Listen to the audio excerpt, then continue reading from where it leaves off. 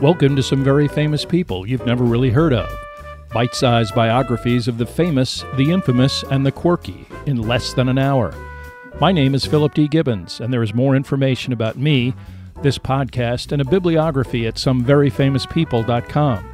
There are also photographs of many of the individuals and items mentioned in this podcast.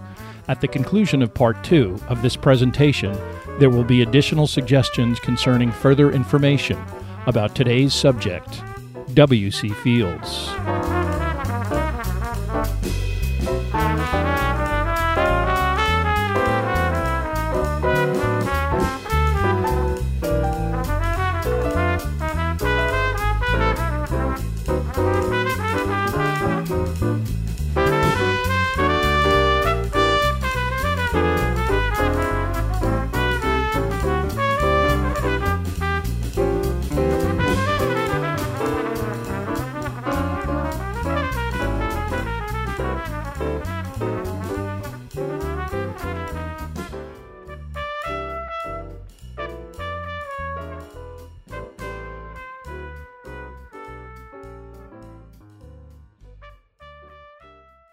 Now let's continue with Part 2 of W.C. Fields.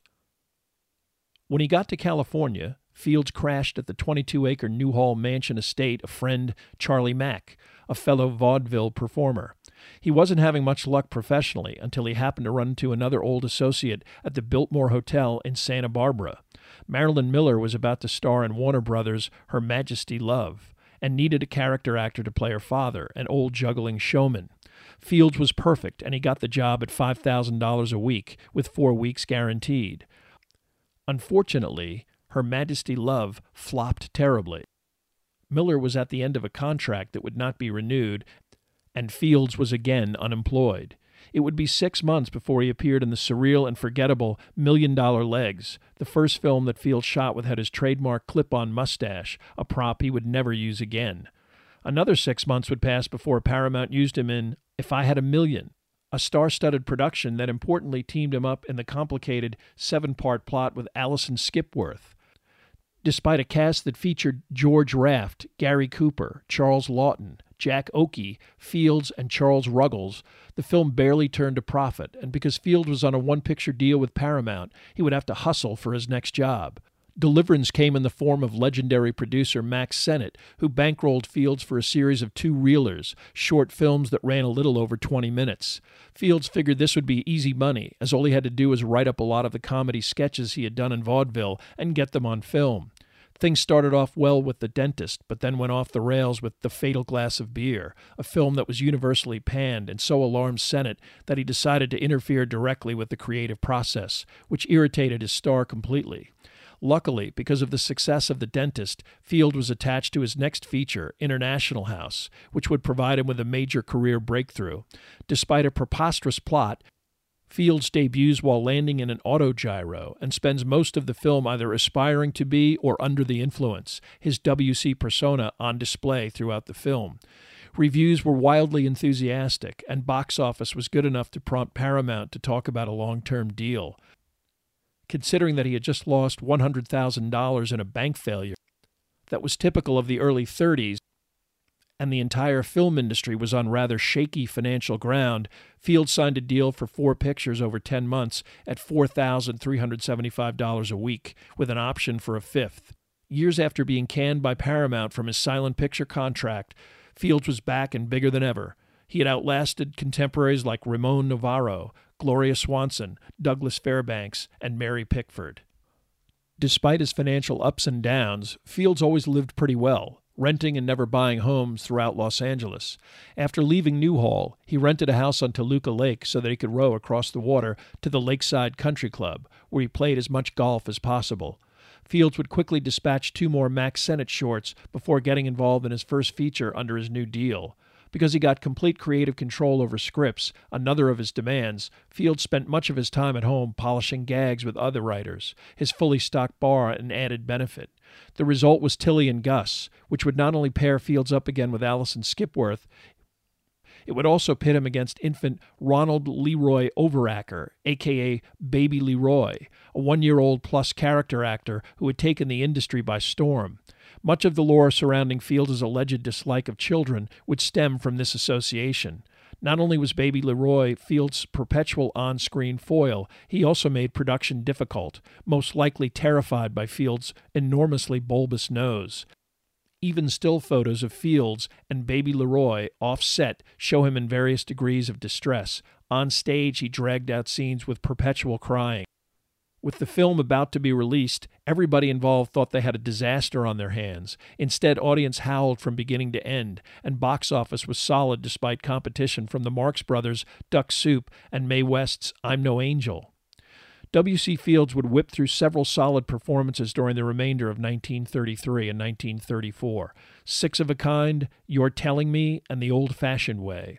Stuck in the middle of these efforts were Fields' least favorite role as Humpty Dumpty in Alice in Wonderland and the dreadful Mrs. Wiggs of the Cabbage Patch, which finally proved to the Paramount brass that casting Fields as a secondary character was a mistake. In fact, the next chapter of his career contained three of his most unforgettable roles and established him as one of Hollywood's biggest stars. W.C. Fields always maintained that only studio administrators and behind-the-camera influence was what kept him from earlier screen success. This belief was underlined by the production of what may be Fields' most hilarious and quintessential effort, It's a Gift. Fields began production in June 1934 with an 11-page story outline that mostly paralleled the finished film. By the end of August, it was a completed 86-page script, with various scenes again taken from bits or ideas from Fields' vaudeville past. Fields' persona of the henpecked husband, constantly upbraided and belittled by his overbearing wife, condescended to by his children, and desperately seeking miraculous escape from business failure and irritating neighbors, would crystallize in Harold Bissonnet, a grocer who receives a modest inheritance and seemingly squanders it on a California orange ranch. The film is nothing more than a sequence of bits that are woven together, Fields improvising more often than not, until the conclusion leaves him cleverly turning the tables and walking away with his much-deserved fortune and solitude. Only days after It's a Gift was completed, MGM and David O. Selznick ran into trouble during their production of David Copperfield. Charles Laughton, against his better judgment, had been persuaded to take the key role of Wilkins Micawber, and after 3 days of shooting, the skilled actor was convinced that he was completely unsuitable to continue. Reluctantly, Selznick and director George Cukor set about getting the man they had initially contemplated casting, W.C. Fields. Because he was under contract with Paramount, the actor would not come cheap, and Fields, always mindful of money and sensing he had MGM over a barrel, held out for $50,000 for 2 weeks' work. There were other stipulations concerning Fields' next film, and some of that money, per his contract with Paramount, went to the studio, but the actor would be well compensated for one of his most memorable roles. Fields was also a student of Dickens and was quite attentive to the part. While eating in the MGM commissary, he is said to have remarked, "To play Micawber is a lifelong dream. I can't believe my good luck." Fields was cast with child star Freddie Bartholomew in the title role. In fact, part of MGM's marketing strategy was to pack the film with well-known British movie stars to broaden the film's international appeal. With Fields finishing up on David Copperfield, It's a Gift was ready to go through the preview process. The response from audience and critics alike was a resounding thumbs up, and the film was a huge commercial success. By sheer volume, Fields was quickly becoming Paramount's biggest grossing comedy star, and his unusual deal with MGM only added to his industry stature. The actor was also looking forward to the premiere of David Copperfield at Grauman's Chinese Theater, but was underwhelmed with Selznick's final cut, which limited him to all of 17 minutes on screen, much of what he thought was his best work left on the cutting room floor. Over 2 hours long, the film was already challenged with having to convey the immensely detailed and character-filled opus, complete with both a younger and progressively older main character. Fields' misgivings proved overly cautious. Bolstered by strong box office in the United Kingdom, Copperfield generated millions in profit, with Fields even receiving some momentum for an Academy Award nomination. When his lease ran out on Toluca Lake, Fields rented a 7-acre ranch in Encino. Even his personal life was upgraded as, after a succession of attractive but utterly submissive and dependent female companions, Fields took up with actress Carlotta Monti, a stunning brunette who would conduct a tempestuous relationship with Fields for the rest of his life. For example, W.C. was in the habit of having his girlfriends take dictation of his ideas, jokes, and dialogue. When asked to serve in this role, Monty informed Fields that she was an actress and not a secretary. Fields then decided to hire a 35-year-old divorced mother, Magda Michael, as his formal secretary, which turned out to be a wise move. He was exhausted but pressed on with 2 films, Mississippi with Bing Crosby and The Man on a Flying Trapeze, which was similar to It's a Gift. Luckily for Fields, he had negotiated a 1-year, 3-picture deal for $300,000 before Mississippi, because only weeks after concluding Trapeze, he virtually collapsed, his afflictions described publicly as pneumonia, back trouble, or the grip. In truth, Fields was suffering from decades of massive alcohol abuse that had finally taken its toll. He drank constantly throughout the workday, typically whiskey or gin mixed with fruit juice that made it less obvious to those around him. Currently for sale on a memorabilia website, an October 6, 1934, $124.02 bank check made out to the Hollywood Liquor Shop to cover Fields' monthly tab, which adjusted for inflation would be almost $2,000 today. For decades, Fields has generally agreed to have consumed, on average, a couple of quart bottles of liquor on a daily basis, consumption that caught up with him in 1935.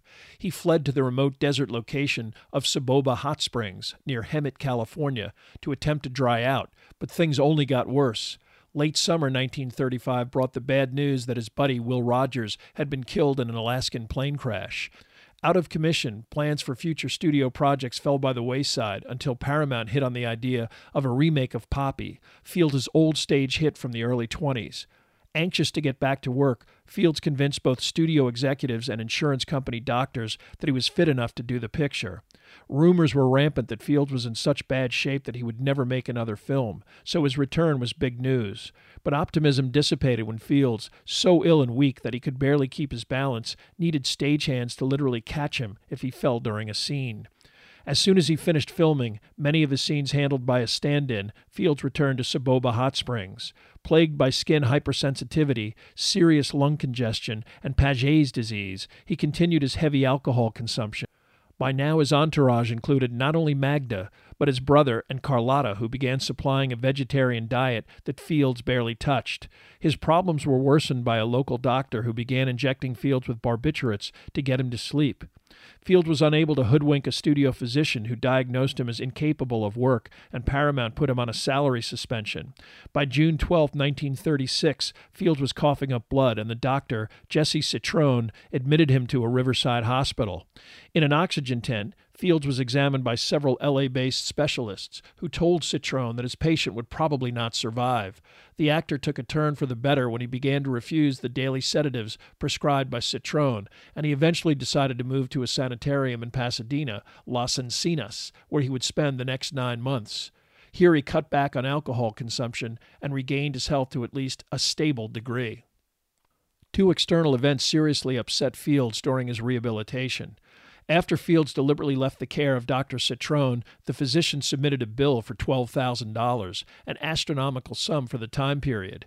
This would evolve into a lengthy civil case complete with jury trials and appeals, centered around what Fields thought was the administration of inappropriate medication and excessive fees. Ultimately, in 1939, Citrone was awarded $2,000, a testament to Fields' tenacity when fighting over a buck. Proving that the apple doesn't fall far from the tree, Citrone's son Robert, as treasurer in 1995, would eventually bankrupt Orange County in the biggest municipal failure in U.S. history. Much more annoying was the appearance of Fields' wife Harriet and their son Claude, who took up residence in Los Angeles, ostensibly concerned about his declining health. Fields believed that they were merely preparing for his demise and wanted to be able to stake a financial claim in the event of his death. Fields had never divorced his wife and didn't even bother to ask, knowing that she would refuse, allegedly because of her devout Catholic faith. But Fields suspected that Hattie and her son knew that a divorce settlement meant no more access to Fields and his considerable wealth. W.C. was especially disappointed in his son, who even in his late 20s and despite an Ivy League education was still under his mother's thumb and participating in the unceasing protestations of poverty and neglect. Fields vented his anger in creative ways, naming the ne'er-do-well Leach stepson in The Man on the Flying Trapeze Claude, and writing his wife's character as constantly nagging, intrusive, judgmental, and condescending. With Paramount reluctant to cast him in anything tangible, Fields decided to head in a different direction and embrace the medium of radio. By 1937, he was appearing on the prestigious Chase and Sanborn Hour, mostly trading barbs with Edgar Bergen's ventriloquist dummy, Charlie McCarthy. The radio show quickly became the most popular in the U.S. But the pressure on Fields to perform on a weekly basis was unpleasant, and as soon as he got another film from Paramount, he quit. Unfortunately, this film, The Big Broadcast of 1938, was a terrible attempt at an extravaganza that not even Fields could save, and the critics responded accordingly. It would eventually cause Paramount to cut him loose, thinking that his best days were behind him. Now a free agent, there was talk of Fields starring in the much-anticipated MGM musical The Wizard of Oz in the title role. How close Fields actually came to obtaining this legendary part is still a matter of dispute, and an offer to sign with Universal, which would lead to steady work, most likely made Fields stand aside. Frank Morgan, an MGM contract player and character actor, was given the role, quite possibly what MGM had in mind all along. Fields would next appear in his first Universal film, You Can't Cheat an Honest Man, a film that involved Edgar Bergen and Charlie McCarthy. Fields was so combative and disruptive on set that the film was actually put together in the editing room, enough material to barely eke out a wildly successful hit and establishing Fields as Universal's biggest star. On paper, Fields' next collaboration seemed an inspired bit of movie industry improvisation. To much excitement, it was announced that Fields would next team up with Mae West. One of America's biggest stars in the mid-30s, West, now aged 43, had also recently been cut loose by Paramount after her popularity waned. Months would pass before a script and director would be selected, the result of Fields' cantankerous and territorial approach to his participation. Surprisingly, the two actors were able to coexist, and what was eventually entitled My Little Chickadee came to pass. The film was a commercial success, but West was apparently embittered by the experience in which Fields was paid substantially more, got a dubious screenwriting credit, and she received poor reviews that caused Universal to pass on another more expensive option for a second film. She would disparage Fields for the rest of her life. Fields forged ahead with The Bank Dick, one of his best films and another effort in which he overcame a dreadful script with his own ad-libs and slapstick. Fields also was able to get character actors Grady Sutton and Franklin Pangborn into key roles. Despite fabulous previews, Fields badmouthed the film as an impending failure. While the critics loved it and proclaimed it as a triumphant uptick for Fields' career, the film did not take off, and the public remained indifferent. Over time, The Bank Dick would grow in popularity, but creatively it was Fields' last hurrah. At age 61, he sensed that his career as a leading man was coming to a close. Universal used him one more time in Never Give a Sucker an Even Break, a dreadful bomb that proved him correct. Other than some cameo appearances throughout the mid-40s, Fields' screen career was essentially over. Fields had leased a Bel Air mansion in the late 30s, but the lessor eventually reoccupied the property, and WC rented a mansion in a gated Los Feliz section of Los Angeles, across the street from director Cecil B. DeMille on, of all things, DeMille Drive.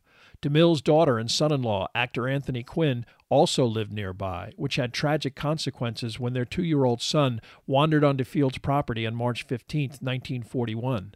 The boy would be intrigued by a small toy boat in a lily pond in front of the mansion, and in an attempt to retrieve it, would eventually drown. Fields returned home to a tumultuous scene of DeMille, Quinn, firefighters, policemen, and press milling around the covered body of the child. The incident only added to Fields' dark moods and increasing attempts to isolate himself in the large house, no longer the convivial host of the past. However, in August of 1942, an incident occurred which brightened Fields' spirits, perhaps because he understood the effect it would have on Harriet Fields. After a lengthy courtship, Claude Fields, in August of 1942, finally wed his longtime girlfriend, Ruth.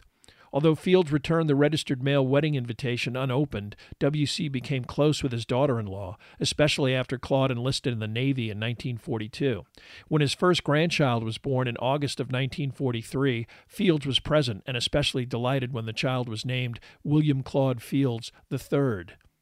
Professionally, Fields was still able to occasionally work on radio, but he spent much of these years cooped up in his house in the company of Magda Michael and his longtime housekeeper, Dell. By 1945, Fields literally had no show business income for the entire year, and he began jotting notes for an autobiography, an ominous sign, as he always maintained that was something one did at the end of life. Fields' lease for the DeMille Drive home expired in October of 1945, and he decided to relocate to a bungalow on the grounds of Las Encinas. By now he had been diagnosed with degenerative liver disease and told to stop drinking, advice he ignored, instead increasing his alcohol intake, perhaps to hasten the inevitable. In 1946, he would make a last radio appearance with Edgar Bergen and Charlie McCarthy and record some comedy bits at Les Paul's studio, the first multi-track recordings ever made. His relationship with Carlotta Monti had completely deteriorated over money, and his son had moved his family to Northern California. Upon Claude's return to Los Angeles in July, Fields again sensed that this had more to do with his failing health, and he now rarely saw his grandchildren. He was especially indignant when his son suggested he speak with a prominent Catholic priest and university president. Fields, an ardent atheist until the very end. In December, Magda faithfully booked Fields to appear on Bing Crosby's radio show, the recording to take place on December 22nd.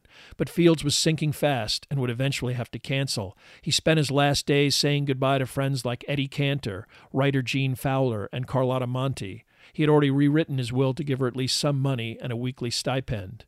Fortunately, he would not be around to witness his wife Harriet's relentless pursuit of his estate, a dreadfully embarrassing legal battle with executrix Magda Michael and Carlotta Monti, among others, that lasted 8 years and eventually yielded her a substantial sum of money.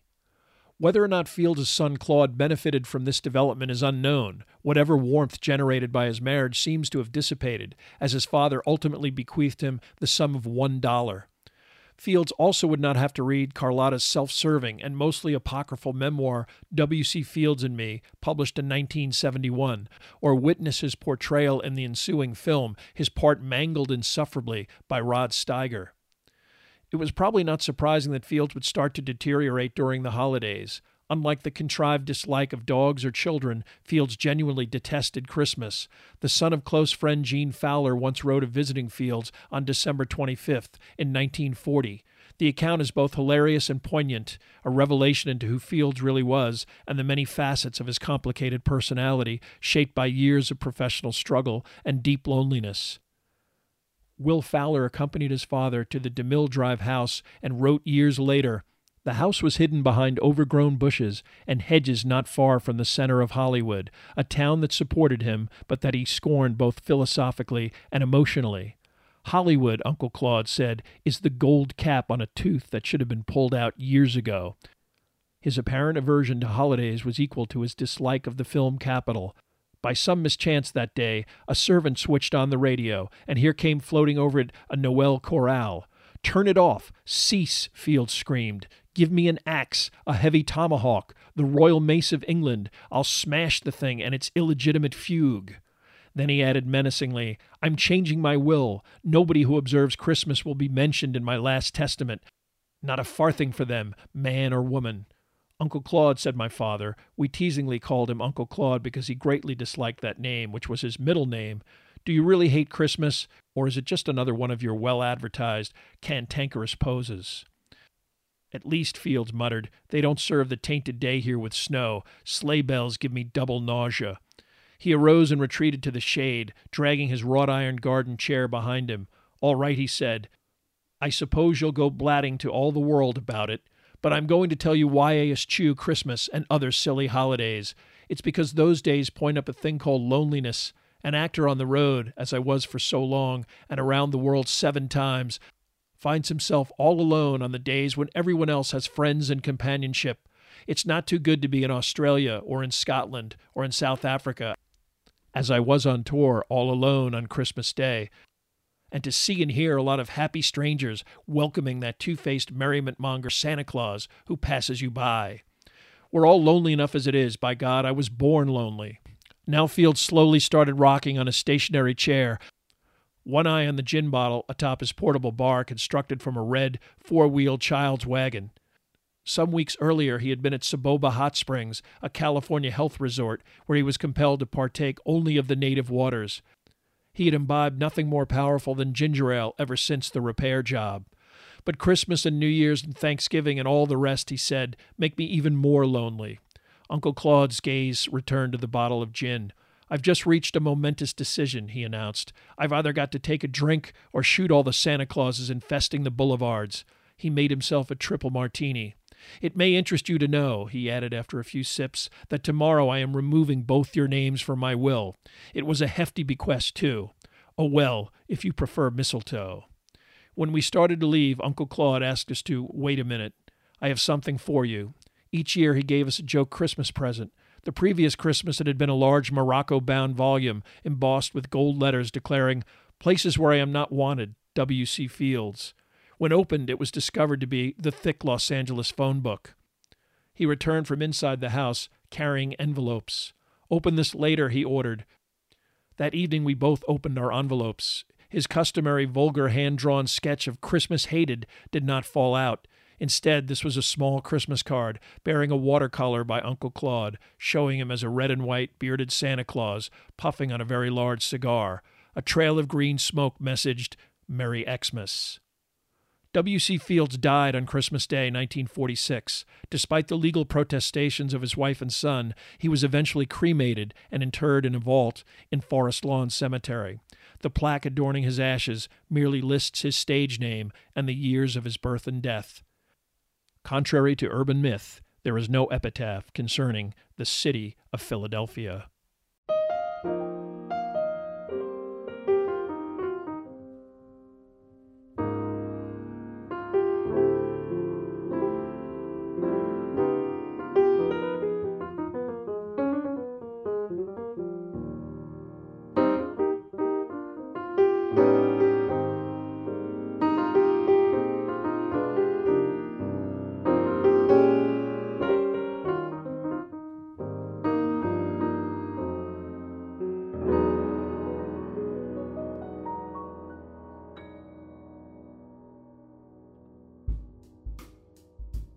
Thank you for listening to part 2 of this podcast about W.C. Fields.